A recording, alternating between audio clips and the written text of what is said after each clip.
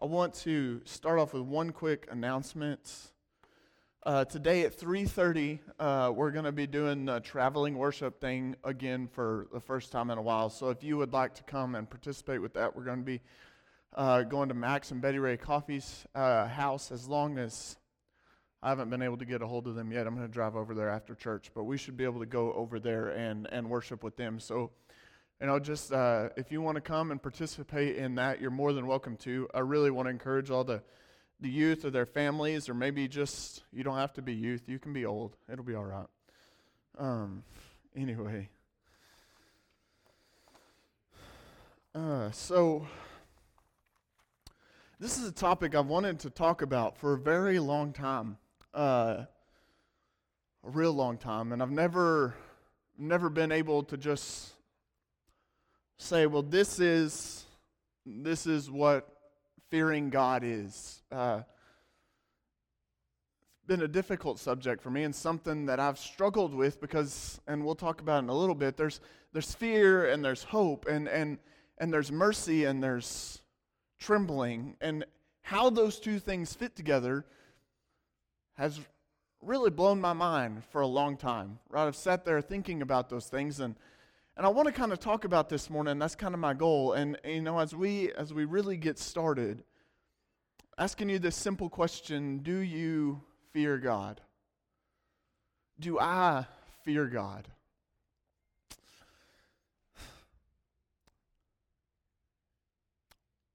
See, the fact of the matter is, I'm comfortable. Maybe I've been treating worship like it's a job. Maybe I've gotten used to the newness of 14th and Main and kind of settled in. Maybe, I don't know. Whatever it is, I know that my time spent in this sanctuary has become dishonoring to the God who created the moon and the stars and calls them by name. I have a feeling that we, maybe just me, but we allow feelings of unsatisfaction or distraction to occupy our minds and hearts while we worship the God who holds life in His hands. And I sit in this auditorium and we sing songs, and we sing number 23. I can't think of the words to it. But anyway, we sing songs about the greatness and glory and majesty of God. And we come together in prayer, and we worship God together, and we seek Him, and we draw near to Him this morning. And for some reason,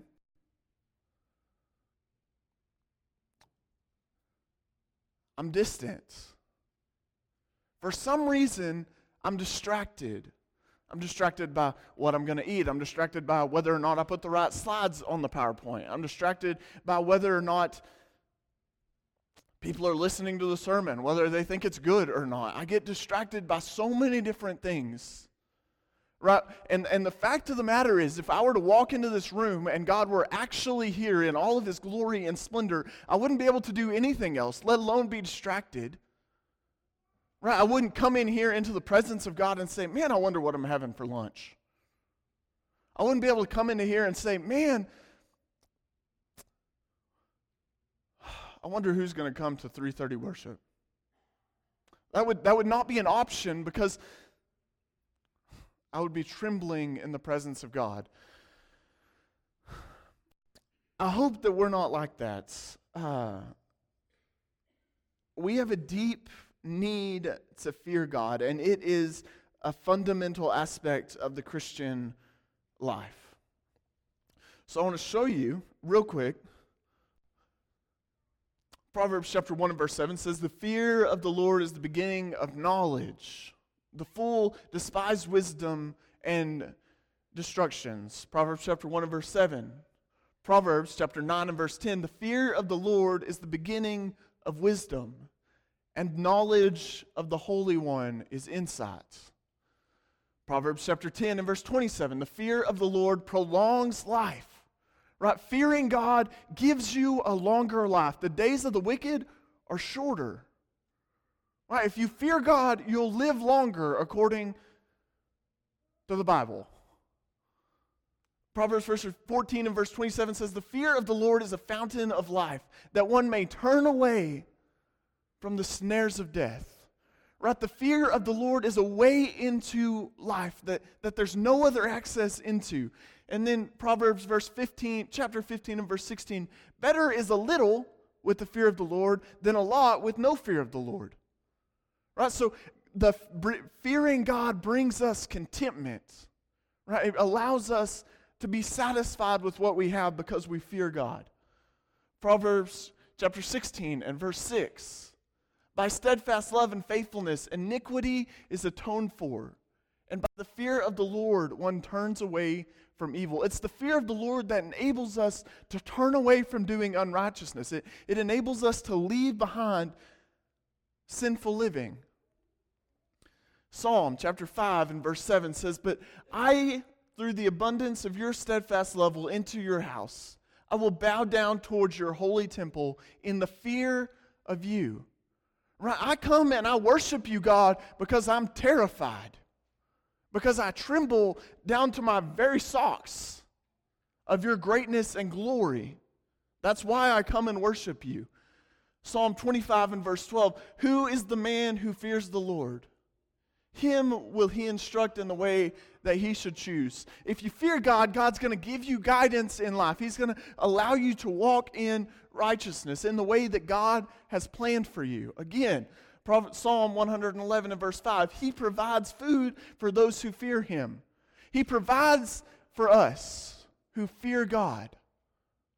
Over and over and over again, he's going to provide for those who fear God. He remembers his covenant forever. He's faithful to those who fear him.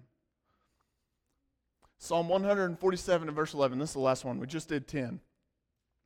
But the Lord takes pleasure in those who fear him, in those who hope in his steadfast love. That statement right there, this verse, I think opens up a paradox. Fear God and hope in his steadfast love. I see, for me, it seems to be like it should be one or the other. I should either fear God or I should hope in God. Which one is it?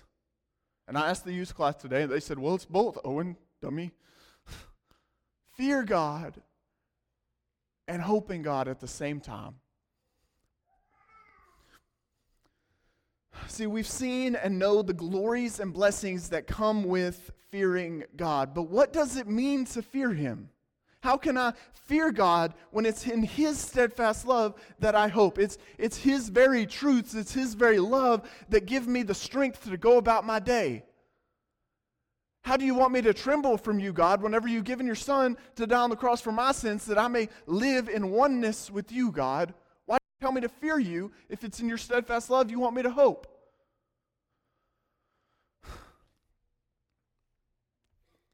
See, it's been one of the biggest questions for me. Fear and love and fear and hope do not fit naturally together. They just don't.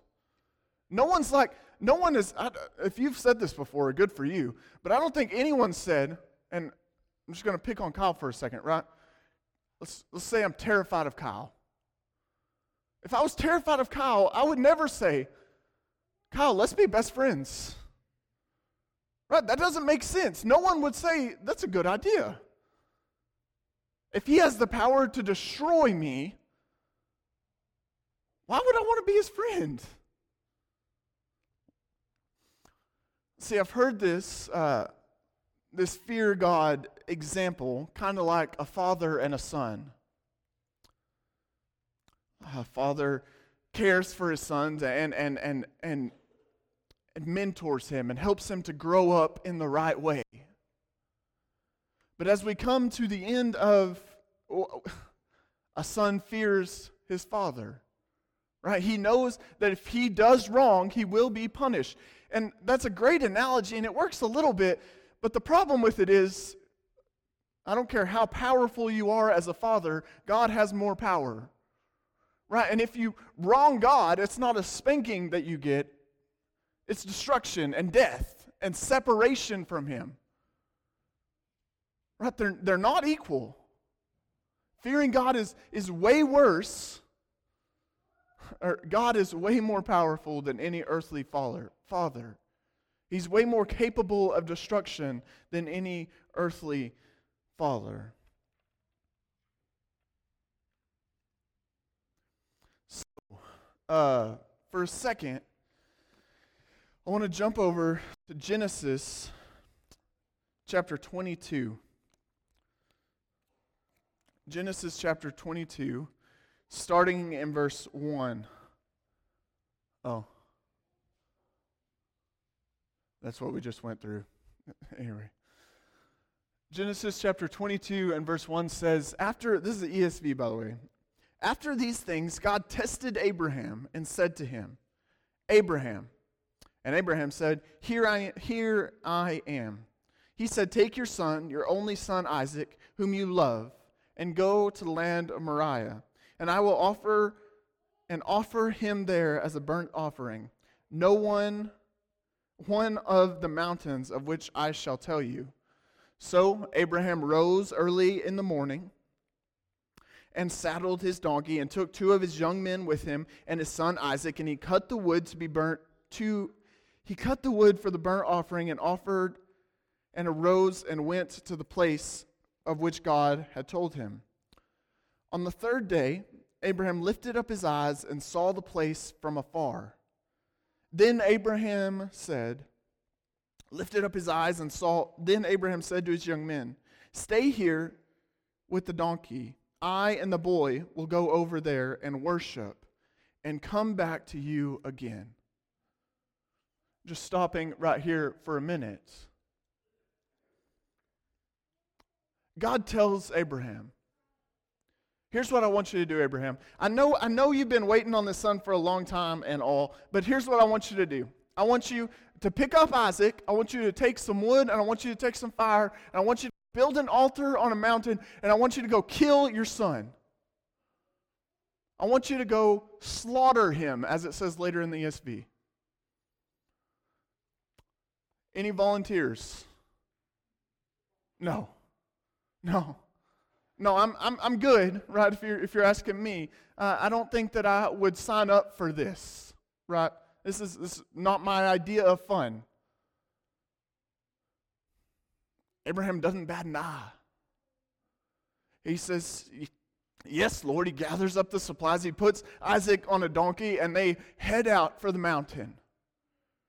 Right? Why in the world would Abraham decide to do something like this? What is it that Abraham's going to get out of this? What is it that's so good about what God is, or what the promises that God has given Abraham, that this situation would arise? Abraham knows that the fear of God, he fears God. He knows that if disobedience to God, the destruction that comes from disobedience to God is far worse than the loss of his son. Right? He sits there and he's afraid of what will happen if he doesn't obey. Right? He knows that God is all powerful, and he obeys because he knows God is all powerful. Not because he wants to do it, not because he enjoys sacrificing his son, but because he trembles at the sight or thought of disobeying God. Verse 6, and Abraham took the wood of the burnt offering and laid it on Isaac his son. And he took in his hand the fire and the knife. So they went, both of them together. And Isaac said to his father Abraham, "My father." And he said, "Here I am, son." He said, "Behold the fire and the wood, but where is the lamb for the burnt offering?" Abraham said, "God will provide for himself the lamb for a burnt offering, my son." So they went, both of them together. And when they came to the place which God had told him, Abraham built the altar there and laid the wood in order and bound Isaac his son and laid him on the altar on top of the wood. See, then Abraham reached out his hand and took the knife to slaughter his son. See, but the angel of the Lord called to him from heaven and said, Abraham, Abraham. And he said, here I am. He said, don't lay your hand on the boy or do anything to him, for now I know that you fear God. Right now I know that you tremble in his presence. Right now I know that you fear him more than anything else. Right? You're so terrified of God that being on the wrong side of God is not worth your son's life. You would rather your son be gone than be separated from God, because you know destruction comes from that. But I want to show something, and I kind of already passed it a little bit, but if you jump up a little bit in chapter 22, and I can't go back, I probably could, but we're not going to. Verse 22, look in verse 4, says, on the third day Abraham lifted up his eyes and saw the place from afar. Then Abraham said to his young men, stay here with the donkey. I and the boy will go over there and worship, and we will come back again. Who's coming back? Just Abraham? Abraham knows what he's fixing to go do. He knows he's fixing to go slaughter his son, but he looks at his son and he says, we're coming back to you.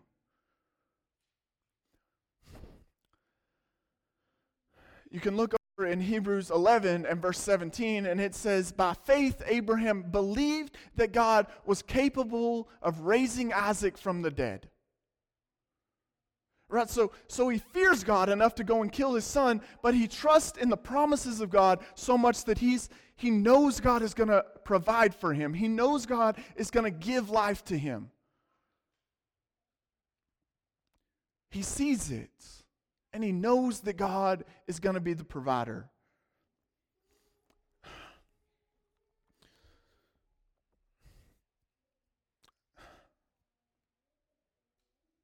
It is the fear of God that allows Abraham to have faith. He knew that when God tells you what to do, you better do it. See, while the fear of God brings blessings from God, right, and is the way through and to Christ, if there is no fear of God, right, if there's no fear of God in your life, if there's no fear of God in your worship, then the opposite is true. There's only death and destruction away from the fear of the Lord. There's only death and destruction away from God. Right? So we fear God not because we're in Christ, not because we're in God, but because we're terrified of what would happen if we weren't with Christ. I fear God because if I leave God, right, I fear God because if I even were to step out of the lines, He has every right to kill me. He has every right to bring an end to my life because He holds my life in His hands. And see, I come into worship and I can't even focus. Right? I get so distracted in here over simple little things. I get distracted about lunch whenever the God of all heavens and earth and all glory and all majesty, we can go through and I could read you the stories about God creating the world in Genesis chapter 1 and 2, about God pretty much destroying Egypt with 10 plagues, about God having the power to walk through the Red Sea, to send them through on dry land. We can sit here and we could talk about His majesty in Isaiah chapter 6 and Revelation chapter 4 and everything that's great about God and His power and His majesty. Right? We know those stories. We know that He's powerful and that He destroys the wicked. And we should tremble in those things. But I look at Abraham and I look at that story, this story. I know that you fear me because you obey me. Right? You don't fear me because you fear me because you know that there's life in the fear of me.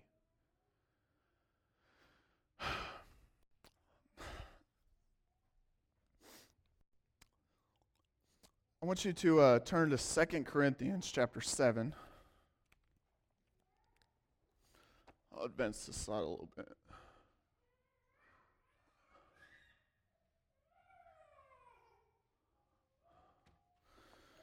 2 Corinthians chapter 7 and verse 1. It says, since we have these promises, beloved, let us cleanse ourselves from every defilement of body and of spirit, bringing holiness to completion.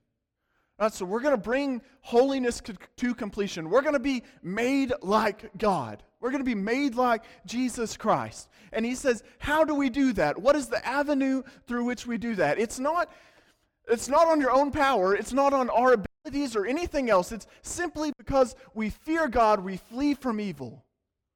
Because we fear God, because we fear being separated from God, we draw near to Him. Over and over and over again, we just draw near to Him. If you look down in verse 15 of chapter 7, it says, and His affection for you is even greater, as He remembers the obedience of you all, right? So He remembers them being obedient, how you received Him with fear and trembling. Were they scared of this guy? No. See, they were terrified of not being hospitable to Him, of being the opposite of what God wants. It made them tremble. If you jump over to Philippians chapter 2 and verse 12. It says, therefore, my beloved, as you have always obeyed, so now, not only as in my presence, but much more in my absence, work out your own salvation. Work out your salvation. And how are we going to do that? How are we going to work out this salvation? With fear and trembling. Why do we tremble and why do we fear? Because it's God who works in you. Right? Because it's God who's sculpting you and changing you to make you more like Him. We should tremble at the fact that the God who created the stars is making me like Him. That the God who knows the number of hairs on my head, who knows my sin and my iniquity, has drawn me close to Him. And He said, I'm going to make you like me because I love you. That's it. I'm going to make you like me because you are important to me. I tremble at the fact that God values me that much. I tremble at the thought of being separated from Him.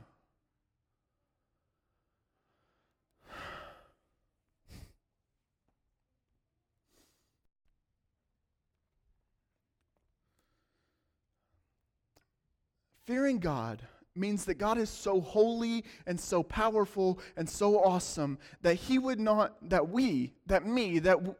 I or you would not dare run away from Him. Fearing God is not a requirement of the law. It's not something that we have to do in order to get heaven, but it is the very way we enter into Jesus Christ. It's the very way we enter into covenant with Him. Through fearing God. It's how we come to Christ. We come trembling because we know we're approaching a God who holds the power of life in His hands, and there is only destruction from Him.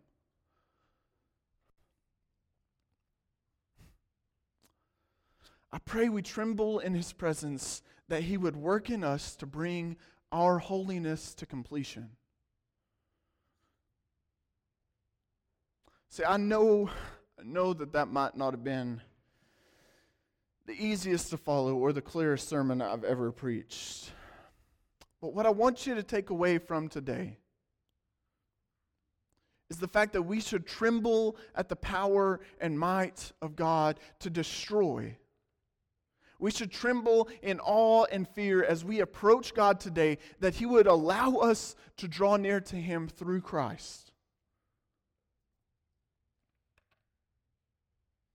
See, worship that's spent like this, worship that's spent in the fear of God, does not allow for mediocrity. Worship that's spent like this doesn't allow for us to be distracted. Worship that trembles in the presence of God doesn't